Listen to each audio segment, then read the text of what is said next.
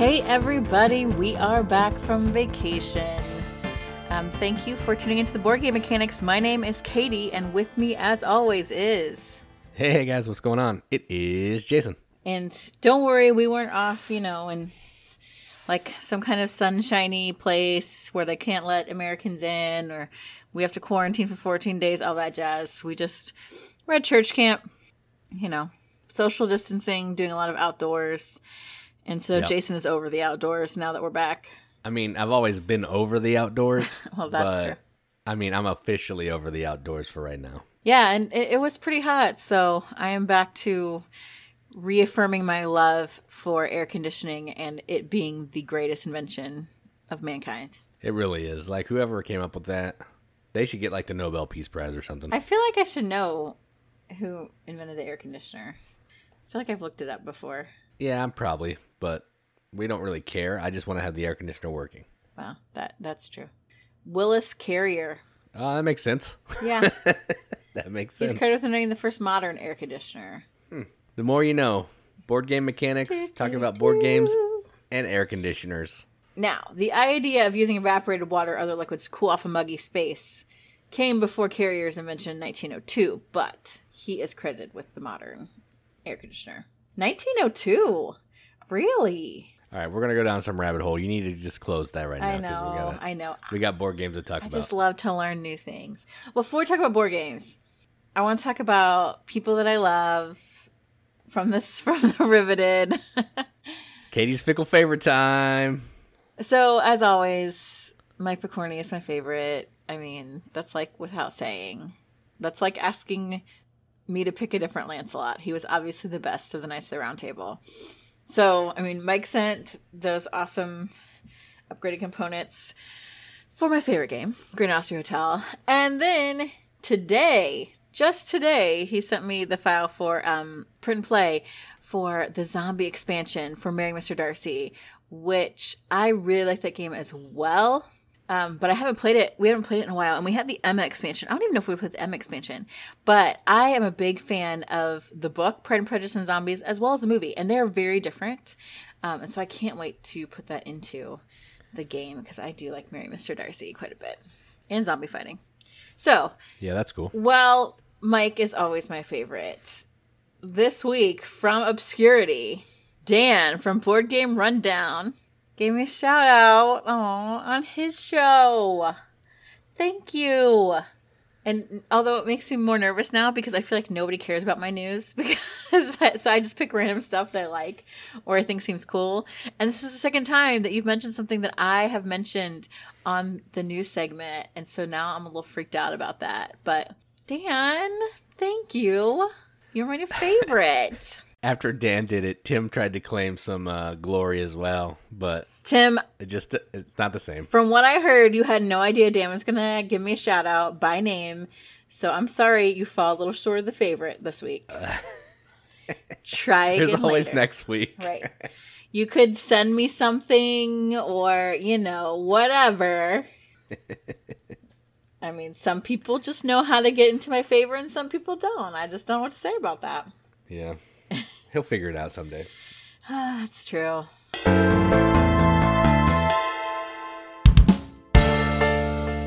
Well, and speaking of news, the news tonight, Jason did over half of it, which I'm shocked. So I didn't even bother to really get my news on because Jason had already filled out. So, babe, you want to start the news? All right. So, yes, I did some work. I did some stuff. I actually prepared. So I'm elevating this show from pretty okay to just okay. We're losing the pretty. We're just okay now. I mean, I never had the pretty, but you add the pretty. I'm just okay, I guess. Thanks, babe. So the first game I want to talk about that's on Kickstarter right now with 12 days to go from Subsurface Games is called With a Smile and a Gun, which, fun fact, that's a quote attributed to Al Capone. And it says you can get pretty far in life, but you can get a lot farther with a smile and a gun, or something like that. It's probably some salty language in there. You've really done your research well on that, honey. I know what the quote is, but there's like 4 or 5 different versions of it, and they can't decide which one it is. Some of them have salty language, some do not. So I picked that one that I just said because it doesn't have any salty language. So I know what I'm talking about. Well, the Al Capone Museum says you can get much farther with a smile, a kind word, and a gun than you can with a smile and a kind word. Well, that's fine. Well, that's not what the... Goodreads says you can go a long way with a smile. You can go a lot farther with a smile and a gun. Right, that's the one that I used, yes. Anyway, the game is based on that quote, now that we've derailed a little bit. So, what this game is, it's a 2-player area majority dice drafting game set in Prohibition times. Both players are taking on the role of a mobster, or if you're playing solo, you're taking on the role of a mob family versus some other, like, crew. And what you're trying to do is you're trying to get more of your influence cubes down in the 9 sections of the city so you can get these control tokens. The control tokens are going to have hats on them, which are just basically points. There's going to be narcotics, there's going to be weapons, and there's going to be gambling. And what you want to do is you want to have more of all of those tokens than your opponent because you're going to get extra points. If you can have, say, or if I have 3 of them and the opponent has 0, even though I don't have all of them, then I'll have the monopoly in that illegal activity. But while you're trying to get the influence, there's also cops in each of the 9 regions who are battling for your influence as well. So I may have 4 cubes in this area. My opponent may go there and they have 3 cubes, but they're going to take this other special action where they're going to add extra cops to that area where I currently have majority. So I'm going to lose the majority, and then the cop's going to come in and get first dibs at some of the tokens, and I'm going to get what's left over. So while it's a 2-player game with area majority, it really simulates a 3-player game, which is pretty neat because area majority with 2 players isn't that great. But yeah, I enjoyed this. It's cool. There's a video on our YouTube channel. 12 days left, $30. If that sounds interesting to you, which probably not because my description was terrible. But you can go look at the YouTube video and you can actually see it in action. So that's With a Smile and a Gun from Subsurface Games. I really love gangster themed games. I think they're really cool. However, I do hate area control, like kind of a lot. So I'm not sure if I would like this game, which is probably why you didn't play it with me. But like I love the idea of being like a mobster and having like a mob family. Like that's cool. I mean, that's the theme, but it's really abstracted out. You just have you have a little meeple that you're moving around, and he's called the boss. So that's where the theme essentially ends. I don't think that's true, because I think having like cops and like trying to bribe them and stuff, I feel like that's very thematic. And like I guess having so, like a monopoly on certain types of contraband, like that's how you get to be like a Don. You got to get the illegal goods, and you got to be the only one running it, or running the best, version of that in your territory. Like that's the mob life, man. Katie knows all about the mob life. I mean, I don't know if the Yakuza actually count as like the mob, but I'm just saying. It's close enough. Just mob from a different country. I know. I'm not saying I know anything, okay? Because you can't say that. I'm just saying. I've read some stuff. I heard some stuff. I know somebody who knows somebody who owns a warehouse. And that person knows somebody who he may swim with the fishes. Is that what you were going to say, too? I'm not saying. I just know somebody. Somebody who's also a shoe salesman. All right, we're going to move on from the mob, and we're going to move on to Hollywood. Hollywood. With the next piece of nude. Next piece of nude. I don't know why I said nude. Next piece of news. Hey, we're a family show. That we're going to do. We're a family show. Yeah, I know. I'm going to have to bleep myself.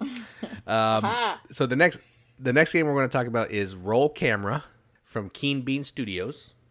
It has 9 days left, and the base pledge is $49. So what this game is a cooperative dice placement game about making a Hollywood movie. You're doing that through building set pieces. You're doing that through coming up with some ideas so you can, help make the movie better, earn money, get more time. You're doing that by solving problems that show up, because when you're on a movie, sometimes your director feels the need to just do crazy things. So you got to make do with all that stuff that he's doing or she's doing. And you're also trying to get actors onto the set, which means you're going to put certain faces of dice onto the set pieces to make appropriate scenes that you need for your movie. It's a pretty interesting game. I enjoyed it. There's also a video on the YouTube channel because, again, as per usual, my description that I'm talking about right here is terrible. So just go watch it on YouTube, and you can just pretend like everything I said here is what really happens. So if that sounds cool, sounds interesting, go check it out on Kickstarter. Maybe throw some support. And if you're unsure, check out the video. Roll camera. Yeah, this one's actually pretty fun, and we always like dice placement. And while we're not big on cooperative games, I do think that the theme is really cool for this because you also have a different player power because you're all like different contributors, like maybe the cinematographer or like I was the editor, and really your special abilities, your player powers really thematically work well with what your character is. So I really liked that about it because I felt like, oh, this is really interesting, and you have these randomized scripts that let you know what kind of scenes need to be in the movie, if they should be funny or sad or dramatic. And those are kind of changing around. And, you know, as always on a set, you know, problems come up. I actually really enjoyed this one. I would love to get a Kickstarter version of this. Yeah, I mentioned it to them. I don't think they liked my mentioning of it to them, but I do have to send it back, which kind of stinks, but maybe we'll get a final copy when it's done. Yeah, but it was a good game. It was fun. I liked it. All right, so that's all the news I got. I was going to talk about another one, but I like to have sets of 3, so if we would have had 4, and that would have been weird. So I'm done, so I'm going to let you go on with your piece of news. I only added 1 because I hadn't gotten to the rest of them that I was going to add. And then I thought, oh, Jason's got all this news. I shouldn't add that many, so I'll at least do my part and add 1 piece of news. And then he takes away 1 piece of news. Which, like, all the stuff that you were putting on here as news, I had in, like, my list to talk about as news. So the game I was going to talk about is pizza delivery. So if you want to talk about pizza delivery, go ahead and talk about pizza delivery. Well, I had it on there, but I didn't do all of my extra research because you had it on there. All right, fine. I'll talk about it. So before Katie gets into her last one, I also was going to talk about a game called Pizza Delivery. Again, pretty okay. We just make stuff up on the fly, and we're going to roll with it. Calling an audible. I'm calling an audible. So, Pizza Delivery is from a company 2D6.ee. I don't know what that means, but that's what they're called. And I can't remember how many days are left or how much money it was because I deleted it from the outline. I'll find out. But Katie will find that out while I tell you about the game. So, this is essentially a game where you're trying to get different types of pizza out of this deck, a deck of cards. And you're going to be using those pizzas to deliver to certain parts of the city that's on this little board out on the table. You're also trying to get certain types of pizza because you have a personal goal of like 2 or 3 different types of different pizzas that you want to deliver. So for every type of that pizza you deliver, you're going to get some extra points. It's a pretty, I think it's a family weight style pizza, like pick up and deliver set collection game. But I wanted to talk about it because I thought the theme was neat. Because there's not a ton of games about delivering pizzas or just pizza in general. So that seemed fun to me. So that's why I originally was going to talk about pizza delivery, and then I refrained. But it has 11 days left, and Katie is advising me per the outline that it costs $30 for this game if you want a copy. Again, there's not a ton on the Kickstarter page to really give you information. I don't even think there's any videos. So you're just going to have to read and kind of just see how the turn flows. But what I said is essentially the gist of it. Yeah, and we are very frequent utilizers of pizza delivery. So I feel like this is kind of like a fun version of that. And there's so much pick up and deliver games that why shouldn't you deliver pizza? And it has little unique shaped scooters and stuff. Scooters and a bike and a little pizza roller like to cut. It's pretty cute. All right, so now I talked about pizza delivery. So now you can go talk about your 25% of the news. I want to talk about a game that's it's about to wrap up. It's called The Shivers. And this is like a really unique kind of hybrid game where you're combining like RPG style stuff with board game. And the neat thing about it is the board is like this pop-up book. Like it's like these little different sections, like little rooms in this kind of haunted house that have little like pieces, like they pull down, and so you've got pop-ups, so you can actually see like the fireplace, and there's cupboards, and they open because you can find clues in there because it's like a mystery. And I did want to cover this at first because I've seen it. It's been out on Kickstarter for a while. Obviously, there's only 6 days left, but I was like, oh, they're seeing so much buzz on it, and all the groups, like, and I'm a '90s kid, so I'm always like, whatever. I don't want to do something because everybody else likes it. Like, I'm against the grain. Blah, it's just dumb. You fit in well on this show. So then I actually looked at it, and it is so cool, and I want it so bad now. So you do have someone that kind of runs the game. They're the storyteller. And so I think with the base game, you get 8 booklets that help them tell a story. And then you slide these cards like behind the little like set pieces that you have that pop up so that you can find clues that new things are showing up. You pick a character and you let that character like play through the mystery. Oh my gosh, it looks so fun. And it's like really accessible for all ages. Like it was specifically designed because the designer is like an engineer, and he wanted to design a game that would be like fun and like kind of mystery and intrigue with like a little bit of a role-playing element, but that was really accessible for his kids too, that he could play as a family. And this one's so cool. And like they just really took his prototype and like upped like his design. They got this great illustrator, and they got a person who's done like a ton of like really significant pop-up books to do the pop-up designs, and like they're magnetic, so like the room's locked together, so when you play like a new story, and I think there are sequential, like you just shift the rooms around, you add the different backdrops, and bam, you're ready to go. It looks awesome, and I want it so bad. So the base game is $65, which I think is a pretty good deal for how intricate the stuff is for it. But what I really want is the $95 deluxe edition, because shut your mouth. Because it's got like these extra rooms that are like in the Kickstarter stretch goals, new scenarios and things, and other little standees of characters and stuff. Like I just can't say no to that, because that to me feels like a really complete game. And so I know both of them are above Jason's price point, but man, this looks cool. So if you're interested in like role-playing games, or even just like slightly interested, because would be a really easy intro into maybe deeper role-playing, because it seems like you're kind of anchoring everything on these cool pop-up tiles. Like, check out the Shivers. 6 days left on Kickstarter, $65 for the base game, $95 for the deluxe edition. So does the pop-up book actually serve a purpose? Yeah, because you use it to look at, like, you can find clues within the little pop-ups. Like, you can open up cupboards and stuff. Okay, like, it is essential. It's not just, like, there as, like, a background or whatever. Okay, yeah, I've never looked at this because it just seemed like something I wasn't interested in. But I wasn't sure if the pop-up book was just board, like part of the board that was irrelevant.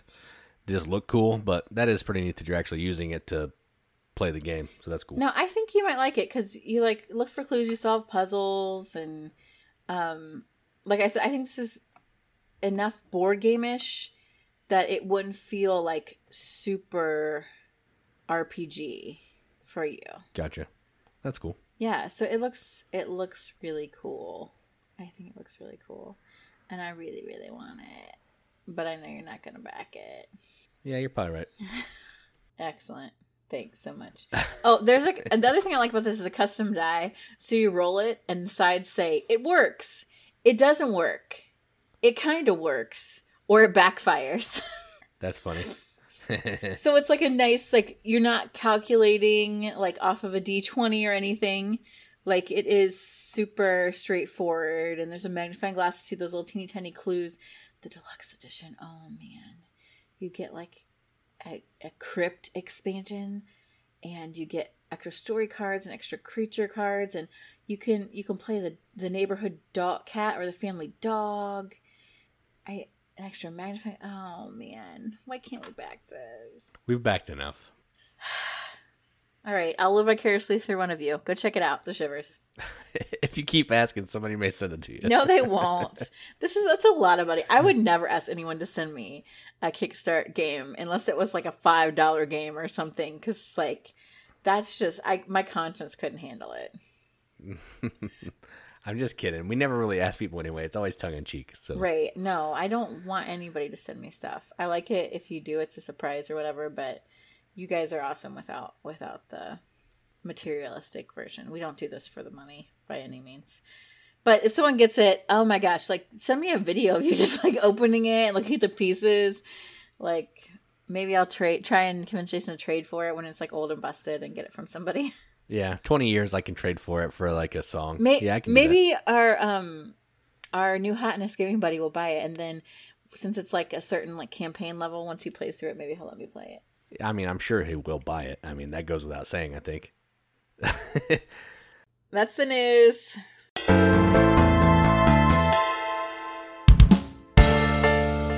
Okay, so let's talk about games played. And while we did play a fair amount of games while we were gone at camp, a lot of them are games that we have talked about before, that we play frequently because we love them. Like we played Mercator. We started The Godfather until we got rained on.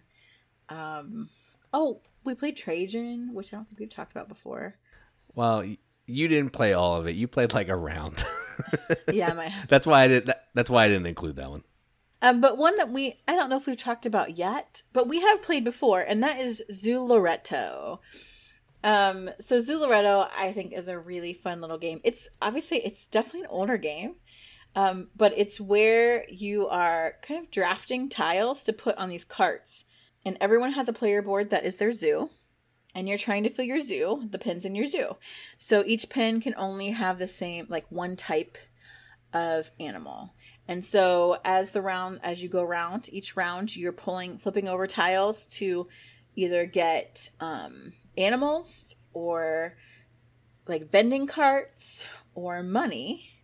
And you're putting them in these 3-segmented kind of carts that you can choose from. And at any point, you can pick a cart that you want, and then you put it in your zoo. So you're trying to fill up these different areas with all the same species. Leftovers go in your barn, which can be negative points. People can buy from your barn. You're trying to get some animals have specific genders so that you can get baby animals, which will help fill up your little areas better. It's a fun game because I love little animals. Like there's pandas, which are so cute, and the kangaroos and the lions. And it's push your luck, which is why Jason likes it, because you're like, ooh, do I really want to take that now? Oh, who's getting all the giraffes? Like, should I try for something else? Where should I put this coin? What cart should I put it on? Because I want somebody else to take this, and I know they really want that lady flamingo because they could have a baby flamingo, but I don't want them to get all the good stuff. So why don't I stick, like a zebra on there that they don't need at all? And there is a lot of thinkiness in just this little zoo animal game. Yeah, I really like this game. It's super light. Like, pretty sure kids could probably play this game. Probably Rory could probably play this game, I would bet. But yeah, it's just really fun. It's fun trying to collect the different types of animals and getting mad at people when they take the other male when they already have the male, and now you can't get the male with your female animal, make a baby, no one can get a baby. Yeah, that's just rude. Yeah, you do that a lot. Is rude. Don't worry. And so does Brandon. I'm calling you out again on the podcast, Brandon. Yeah, but yeah, it's a fun game. The push your luck. I mean, it's not like Quack's push your luck or anything, but there is a little bit of push your luck. Where do I want to take the truck now? Am I going to hold out and hope that somebody, maybe messes up and puts something that I really want on this truck? Yeah, it's fun. I enjoy this a lot. Well, also the fact that once you take a cart, your turn's over for the round. And you can't do anything else. And so deciding, okay, am I really ready to take a cart now? Or do I want to try to switch some animals around? Do I want to buy an animal from somebody else's barn? Like, I think that it's not as light as it seems on the surface, especially if you're really trying to win. Yeah, that's true. It seems like, because you can only do like one of 4 things. Right. But you're still trying to think, well, I look over at that player, they have flamingos, I have flamingos, but I also know that I have a male flamingo, and they maybe don't see that, so that female right there, I really want that. Yeah, it's got some good stuff going on, for sure. Well, and then do I want to move these 3 flamingos over to the enclosure where I have the zebras and switch them? Because I think I can get more zebras than flamingos. And I need to fill up this whole area to get the most points. Yeah, I think there's some good strategy to it, too. All right, so now let's talk about this next game. All right, so when we were at the camp that we were at, every night we would sit outside of our cabin and we would play games. And a guy who we really like, who's really nice, wanted us to play this game. And he was talking it up. He talked it up for like 2 days. So finally we played it. He made it sound a lot cooler than I think it actually was. And the game is called Jokers and Marbles, or if you're on BGG, it's called Pegs and Jokers. So one of the 2 names is the official name of this game. So let me try to explain it, then I'll let Katie jump in. So if you've ever played Sorry, this is essentially Team Sorry. So you have these little wooden paddles. They look like little paddles. And you have 5 dice of your color. No. The goal of the game... 5 marbles. Or 5 marbles, sorry. 5 marbles. Or I think if you have the pegs and marbles, or jokers and pegs version, it's pegs. I think that's why they change. That's what changes the name. Yeah. So what you're trying to do is you're trying to get these marbles all the way around all the boards, because all the boards are connected. We played a 6-player game, so there are 6 boards. And each board, I think, has like 20 holes that the marble can go in. So you have to move this marble 120 spaces around to get it into your home section. Kind of like in Sorry, where you have to get in the home and you want to get in home with the exact amount of spaces. The trick here is you're using cards. So you're going to have a hand of 5 cards, and you're using these cards to move your marble. I keep wanting to say die. Move your marble that many spaces. Some of the cards have special abilities, like the 8 will let you move backwards. That puts you right next to your home section, so you basically have cut 100 spaces off of your movement, which is pretty cool. There's a 7 where you can split the movement between 2 marbles. And you have to get out of your home space with an ace or a face card. And if you land on somebody else's marble, you send them back to their home. Now, if you play a joker, you switch places with another marble. And if you switch places with your teammate automatically goes in to home. If you switch places with an opponent, they go back into their start. So that's essentially the gist of the game. You're just trying to be the first team to get all of your marbles into the holes. Yeah, and did you mention you're doing that by playing your cards and different cards do different things? I did, yes, different cards. The only thing I didn't mention was once one of the teammates gets all of their marbles into the home, then you both start playing as one person. So like if my teammate was already in the whole, their home, they would start using their cards to move my marble so I could get my marbles in the home faster. So it's like 2 people tackling one color at the same time. Right, which is actually kind of a very serious strategy. So for me, like you sit across from your partner. And so my friend Josie and I, we were partners. We were an all-female team. The rest were dudes. And so when we first started playing, Josie was kind of just moving her marbles around. Like, really, she's a numbers person, effectively doing that, moving her marbles even backwards out of the home so there's less area to travel. I was, meanwhile, just like beating up on my neighbors in kind of a defensive action and just sending their marbles home over and over again. That was really annoying. Jason happened to be on one side. But in doing that, that means that like I wasn't really progressing around the board as much. But that kind of gave her the opportunity to kind of have some ways cleared for her to get her marbles around the board. So I was sacrificing early in a defensive mode so that she could do the offensive. And then at the end, we're both working my marbles. And that I think that's what gave us the win. That's a good strategy on our part, but... Yeah, I didn't actually hate this game as much as I thought I was going to. It was kind of entertaining. I don't love Sorry, but I mean, I do love card games, and I like marbles because I like that physical manipulative. It's a lot. Take that. Oh, yeah. It's 100% take that. That's all it is. So I think playing with a bigger group does make it more fun, and it's one of those games where you can, like, which we did, talk and catch up and do other things while you're playing it. And it's still a good time. It's not something I want to play, every week, but it still wasn't bad. It was all right. Pretty okay. Yeah. Yeah. I like it about 1 billion times better than Sorry. Mm-hmm. But, I mean, yeah, a lot of it was just because we were hanging out and chatting and just getting into it, and Justin kept getting stuck for like 12 turns. That was pretty funny, too. Yeah, I kept drawing like a face card right after him just to rub it in. That's a good time. Yeah, it was funny.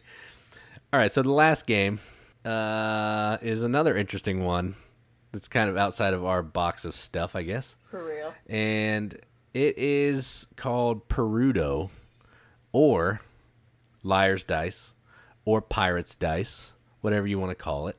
But it's famously been called Liar's Dice. That's probably the most common version. And, yeah, I like this game. So I'm not going to talk about this one. I'll let Katie talk about it, then I'll give some thoughts at the end. Why do you want me to talk about it? I don't like this game. I think it's stupid. That's why I want you to talk about it. Everybody has a cup and 5 dice. You shake them up. You flip it over. You look at the dice, and you're like, oh, I think there are this many of this number dice all around the table. Which I think that's ridiculous. How am I supposed to know? So you could Prudo, like when you think someone's not right, you can say Prudo, and then they have to prove it. Like, I don't know. So at first we started playing it. I'm like, how do I even know what to say? I'm looking at 5 dice out of 20 because we were playing a 4-player game. I'm like, how am I supposed to know based on 25%?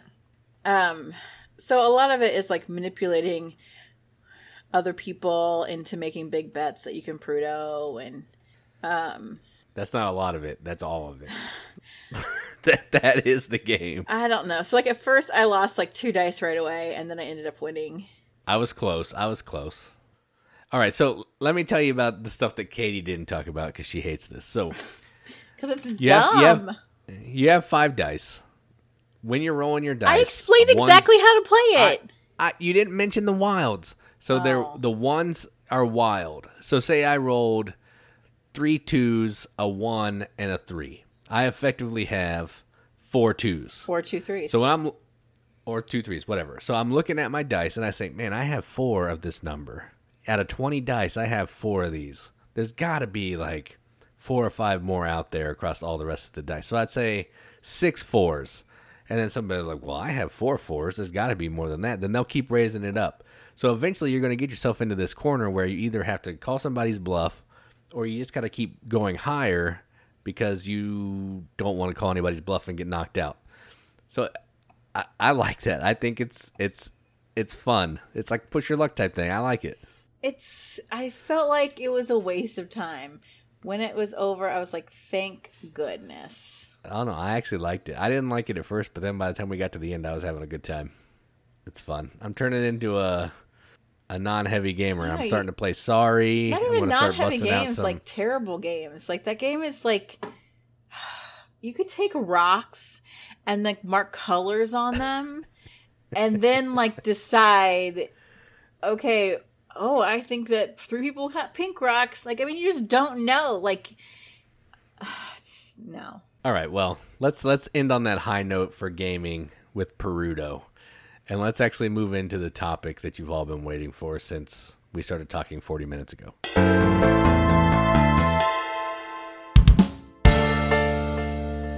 Okay, so we have this list of all these topics, and some of them came from you guys in the Riveted, and some of them apparently we thought of late at night. This is the kind of thing I do. I think of late at night when I wake up. I'm like, oh, yeah, we should do a podcast on that. Yeah, let me write it down on a note on my phone. And then later I'm like, where'd that come from? So this may have been one of those. I'm not sure. But we wanted to look, at first I saw it was the top, looking at games outside the BGG's top 1,000. And then I thought, well, as I started looking, I'm like, well, what about the top 2,000? And so I gotta be honest, I really don't follow BGG. I don't have an account on there. I don't pay attention to any of their rankings because I think that they're malarkey. But I mean, most of the time I think you're right. Yes. But I thought this would be an interesting way to get to some really deep cuts of games. Games that are good, but are like really under the radar, that they're for like really seasoned, open-minded players. And so we're going to look at games from the BGG 2000 to 3000 rankings. And the first game on here is one of my favorite games. I think it might be in my top 20. That's how much I love this game. But it is ranked. No way. I think it is, babe. I think it is. Wow. This game is good. It's getting close to time to start thinking about those lists. I know. I've played so many more games this year. I don't even know where to begin. You're going to have like 114 games to choose from. Shut up. Whatever. Like 300. I'm just kidding. No, you've played a lot more games this year, for sure. You're a jerk. We just talked about at least one game that I've played that you haven't. There's several. Oh, that's true. You're right. So you can shut your mouth. Now, let me talk about my game. So this game is ranked 2752 on BGG. So it's pretty low. But that game is called My Star. And this is one of those AEG little box games. You can get it right now on Amazon for $20. I would play this more if it weren't a 3-player only game. But My Star is so cool. So the theme is you are a geisha, and each person gets a geisha who has her own like qualities. So maybe and they're given number value on like their tea service or their entertainment, their wit, intelligence, those kind of things. Then you have a hand of cards, and you are trying to get rid of all your cards before everyone else gets rid of their hand cards, because any cards that are left in your hand when someone goes out are negative. Pretty classic card game rule. But these cards can serve multiple purposes. So you can play cards, and there are all these different Japanese rankings: doctor, daimyo, samurai, sumo wrestler. They can be played as advertisers. So they can tell other people how great you are. And so different occupations give you different amounts. Like maybe they add to your beauty score, or they add to your intelligence score. Or if you have enough of a certain the certain qualities that one of these occupations needs, they can become your client, and then they're pure points.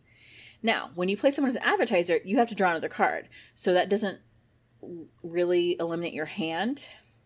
But when you play them as an actual customer, then you don't have to redraw. Also, they all have these special like powers that can make other people draw more cards or get rid of their good cards. It's just a stack of cards, but what you can do with it is so interesting. And you're puzzling out you're just trying to get rid of your hand of cards, but how you play these cards, the best combinations, what works the best, what do I save to try and play as a customer versus what do I want to play out here as an advertiser? How do I get advertisers or customers from other people? How do I add to their hands? Making sure if I don't think I can get rid of my hand, how can I get as little as possible if someone else is going to go out? It's just such a good game. And so that is my first pick, My Star. Yeah, the best part about that game is we got that for like $5, which is pretty nice. We did. I forgot about a lot of how this game works because we haven't played it for a while. But man, that's right. That is a pretty good, solid game. You're right. I know. Like I don't know what I'm talking about. I forgot about I just forgot about how the game played, and then I was like, oh yeah, you do get to use the cards in multiple ways, which is pretty cool. So yeah, I do like that one. Yeah. No, we would play it more if you could play it 2 players, but it has to be 3. Right. I don't know why you can't play it at 2. Actually, I was thinking about that when you were talking. It might just not be, there's less people to pick on. Yeah, there's too much back and forth, I think, in this, and it's just, I don't think it really works as well. Yeah, that's probably true. All right, so before I talk about my first one, I ranked mine from the closest to 3,000 down to the closest to 2,000. I did too. So, all right, yeah. So I just wanted to say that. So we're going to go from the lowest ranked game to the highest ranked of this 1,000. So the first game I'm going to talk about is number 2,716 on Board Game Geek. It is from designer Bruno Cathala, and it is called Madam Ching. And we moved on from Japan, and now we're in China. And we're going to be, in this one, you're taking on the role of pirates. You're trying to move your little junk boats around by playing cards in either the same color or different colors and higher numbers to move either straight or diagonal along this board to get as far as you can, to get to the highest number that you can to score the most points. If you play the same color, your boat moves straight. If you play a different color, then your boat starts moving diagonal. And you're also trying to do some set collection of these little, there's like lanterns and swords. And once you can get so many of these different types of things, you're going to get these extra bonus point cards that are just going to help you win the game. So I really like this game. It's not super deep. You play over about 4 rounds, so it does get maybe a little repetitive. But again, we got this one for like $10. Bruno Cathala is a really cool designer, makes pretty good games that I enjoy. So that's Madam Ching, my number 1, or my number 3, I guess. Yeah, I like this game, but it is very casual. I think the artwork is really pretty.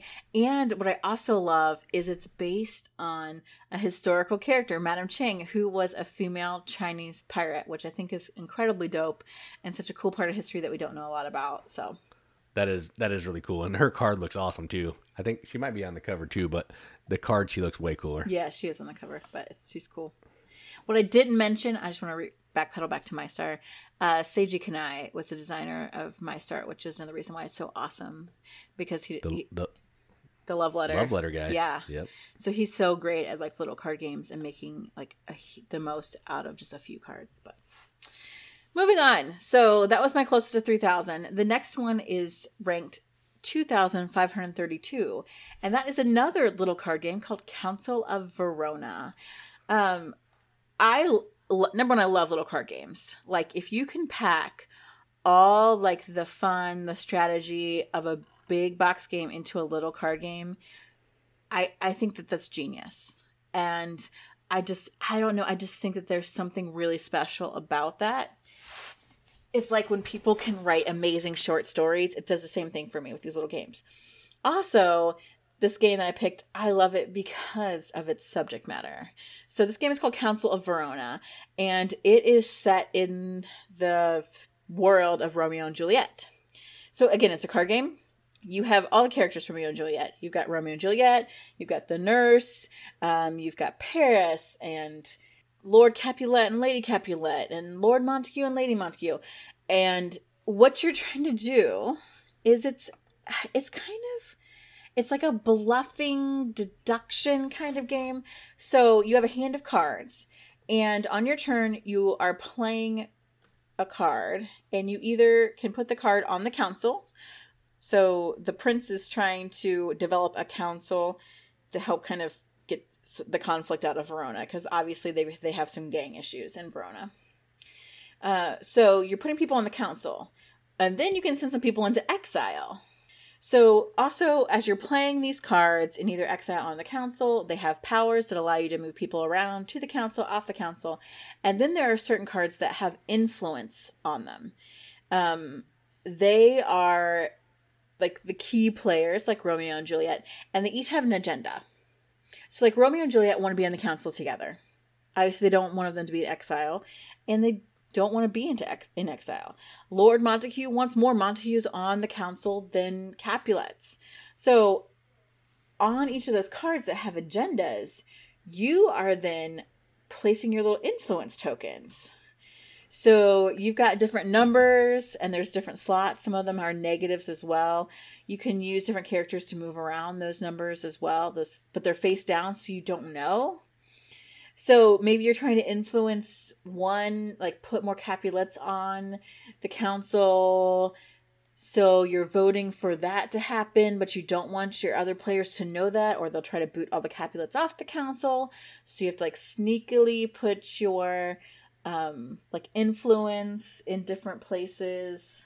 It's just a really thinky, little, simple card game. And that's why I love it. That's Council of Verona. Yeah, I remember playing this once. I don't really have a ton of like feelings about how I felt about it. I know I had fun when I played it, but it's been so while that I can't really remember. So, yeah, it sounds fun from the way you described it, but I don't really remember. I'm good at describing games. You are. You're way better than pretty okay. We need to play it again. I think you can play it at 2 players, but I mean, 44 people on the BGG marketplace want it in trade. Wow. We have the expansion too, We, but we haven't played with oh, that. I didn't even know that. Yeah, it's like little event cards, I think, that go with it. It's $20 on Amazon. That's cool. But yeah, and I love Shakespeare, so yeah, you can play it at 2 players. We should play it. And it's quick. It's quick. It's like maybe 20 minutes at the most. Sounds like a live play. Oh, maybe. So yeah, Council of Verona. It's my second choice. 2532. All right, so my second choice is a game that Katie doesn't like. It's a new, I think it's the latest game from Days of Wonder, if not the latest, the one that came out last year. Or, I don't know. It's pretty but it's pretty from recent. Days of Wonder. Pretty new. Yeah, pretty recent. It's number 2611, and it's called Deep Blue. This is from the designers who did Copenhagen, and one of the designers did Flamme Rouge, the little bike racing game. And what you're doing in this is you have a couple boats, and you're trying to move these boats around to different wreck sites, and you're going to be diving to collect different types of artifacts, gems, treasures, and all that stuff. The way the diving works is you're drawing things out of a bag, kind of like Quacks of Quedlinburg style, and you're trying not to bust by getting certain colors of gems. You don't want to run out of oxygen, which is getting too many blue gems, and you don't want the sea monsters to come and attack you, which are black gems. And when the dive leader is pulling out gems, they're going to score points based on the gems that come out.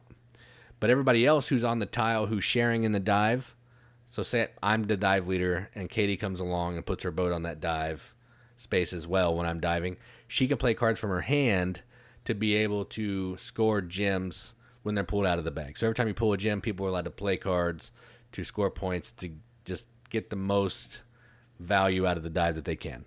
That's essentially the game. The game's going to end when you find 4 sunken city tiles on the map of, I think there's like 15 tiles. And once you find those 4 city tiles, the game's going to be over. Whoever has the most money from all the goods that they found and sold is the winner.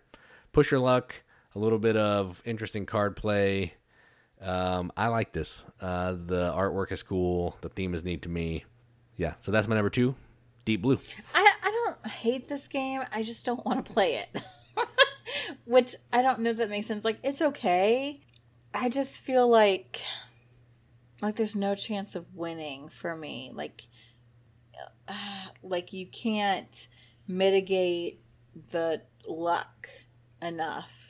Sure you can. You can get cards that have the blue, extra blue die or blue gems. You can get cards that negate a black gem, all that stuff. Yeah, but it's so hard to get multiples of them, and you could have a bunch pulled out. Like, I mean, it's okay. I just don't really love it. I don't know, but I'm glad you like it. Yeah, I like it. It's push your luck. It's it's not a super like deep complex game, but I always like pulling things out of a bag and seeing what happens. So that's kind of why I like this one, I think. That is true. All right, so my last game is one that we've talked about before, and it's actually like a party game.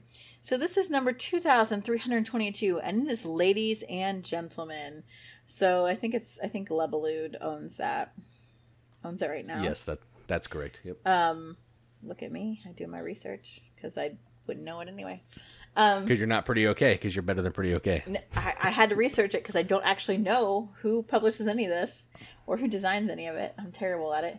But Ladies and Gentlemen is a fun game. It plays the lowest player count is 4. It really is a sweet spot, about 6 or 8 players, I'd say. You can play up to 12, which is obscene. You want to play 12. But what I love about Ladies and Gentlemen is you play it in partners. So one person plays as a lady and one person plays as a gentleman. Gender does not matter. No, doesn't matter at all.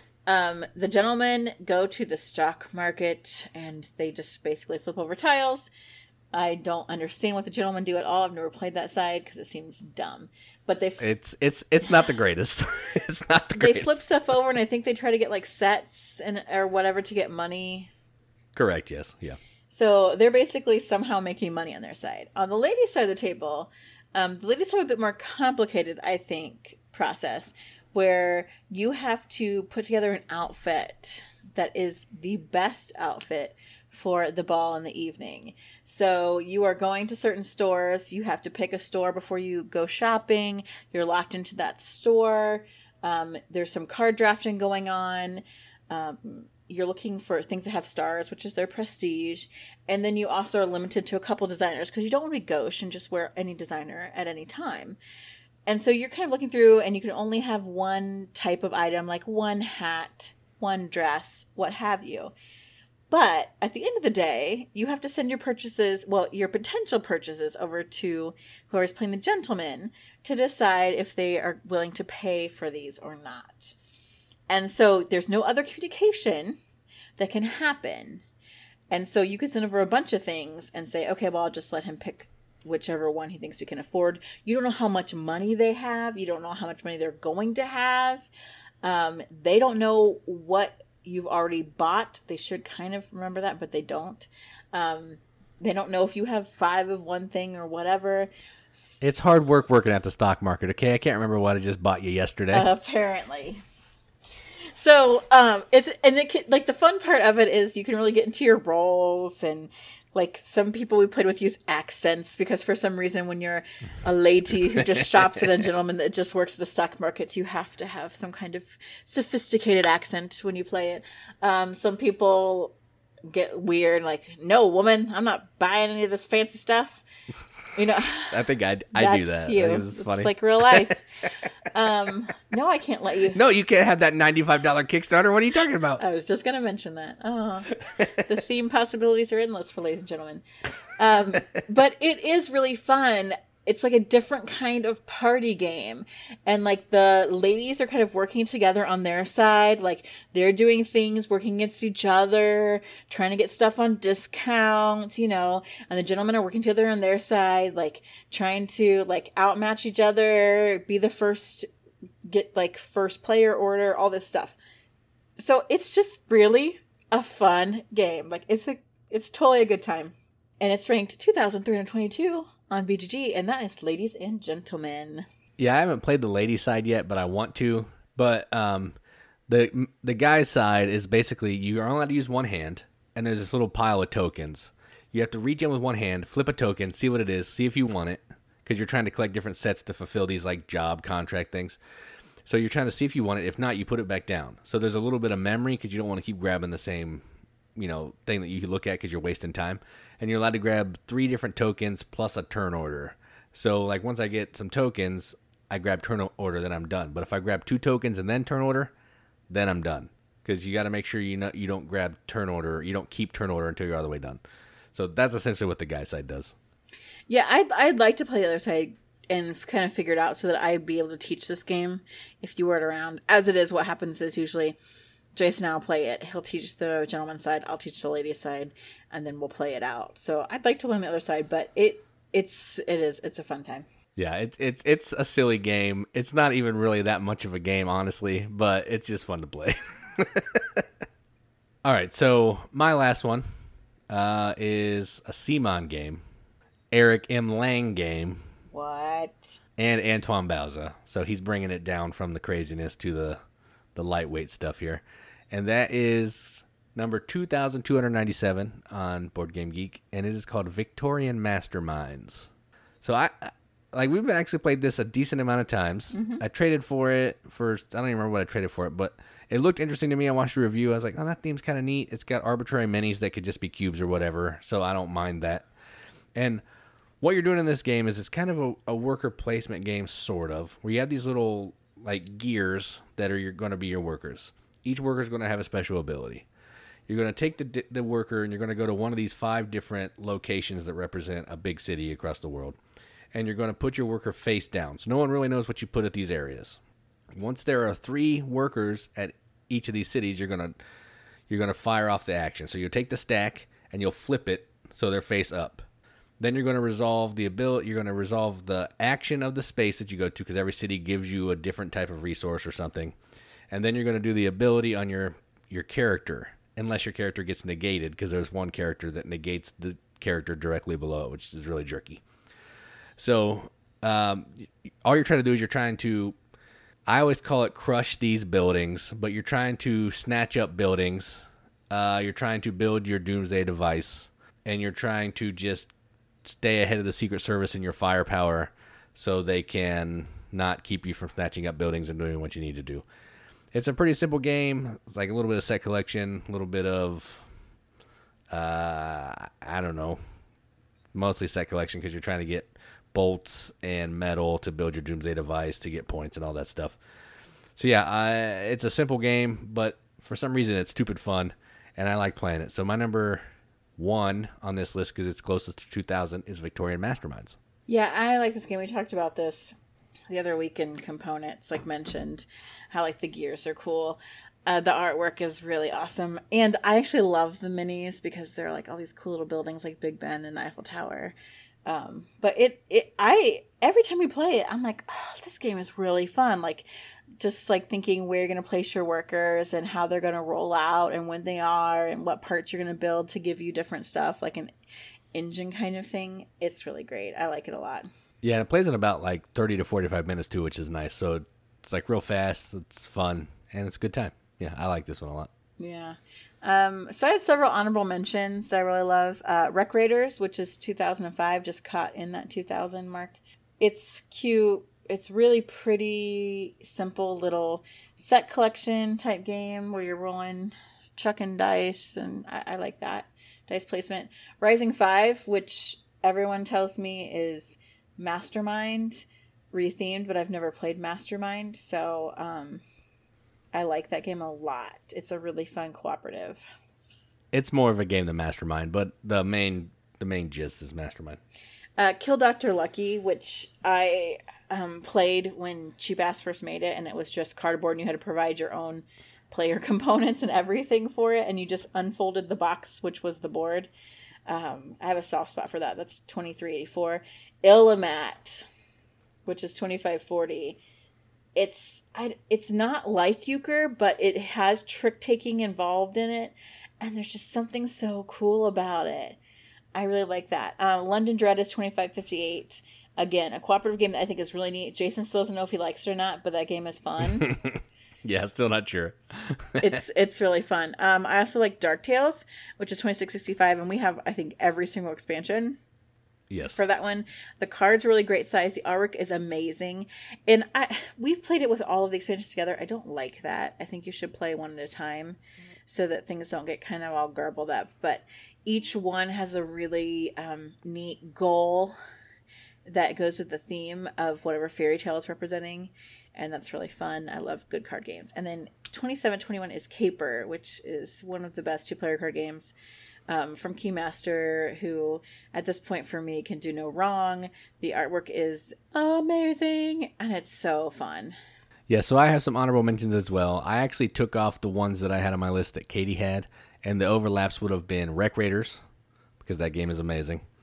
Illimat, which I've played a whole ton. We actually played that at the church camp we were at, which is kind of weird because it looks like it has tarot cards, but that's a whole other story for another day. Dark Tales is really good. That was on my list. I really like this game because the art is gorgeous. It's mostly just draw a card, play a card, but it's super fun. And Caper was also on my list, but I took it off because you talked about it. The ones that are different that I have is Queen's Necklace. It's number 2120. A little set collection game where you're trying to build some, or not build, but make some jewelry set in the Three Musketeers universe. Space Explorers, which is 2150. It's like a more gamery version of Splendor. Spirits of the Rice Paddy, 2,531, which seems really low for this game because PDB. A lot of it's Philip DeBerry. A lot of reviewers love it. It's just crazy that it's so low. I don't know. If I didn't say that, it's 2,531. And the last one that I have on mine is called Order of the Gilded Compass, 2,743. It's like a Yahtzee style dice placement game where you're trying to collect different types of sunken treasure and artifacts and stuff. Just a good time. So those are my honorable mentions. There are a lot of games from 2000 to 3000 on the BGG rankings that we really like, that we actually play quite a bit. So that's why I think that the ranking system is crap. But what about you? What are some of your favorite deep cuts, as it were, of board games that are down in that 2000 to 3000 ranking that maybe we did mention? Let us know. Find us on Facebook. Join the Riveted. Hit us up on Instagram, Twitter. definitely our YouTube page. Subscribe, like. Jason's got videos out the wazoo, and I have like 5 on there. We love to hear from you guys, and we love to know what you think about the games that are out there, and help us find new games that are maybe flying under the radar. So yeah. Yep. I second all that. Second it. Well, that's all I got for tonight. Me too. I just want to give a shout out. If you haven't, go check out Board Game Rundown. It's a pretty cool video. It's like a video version of a podcast. I don't know if they actually have a podcast, but they basically do like a video of a top 5 list, top 10 list, whatever they want to do. So go check them out. That's Tim and Dan, who is now Katie's favorite. And they do that weekly or every 2 weeks, but you can check them out on YouTube. It's a good show. All right. Well, at the time of this recording, it is getting late and I'm getting sleepy. I've also been watching a lot of documentaries on National Geographic, which puts Jason to sleep like immediately. No, I don't mind it. Like, it just depends who the narrator is. Like, J.K. Simmons is the new one. He's sweet. Yeah, I'm watching Wild Hawaii. Very interesting. I watched this like aerial tour of Japan. Amazing. I gotta go. All right. So I gotta get back to my documentaries. I've been Katie. And I'm Jason. Keep gaming, everybody. Keep gaming, and let's watch documentaries.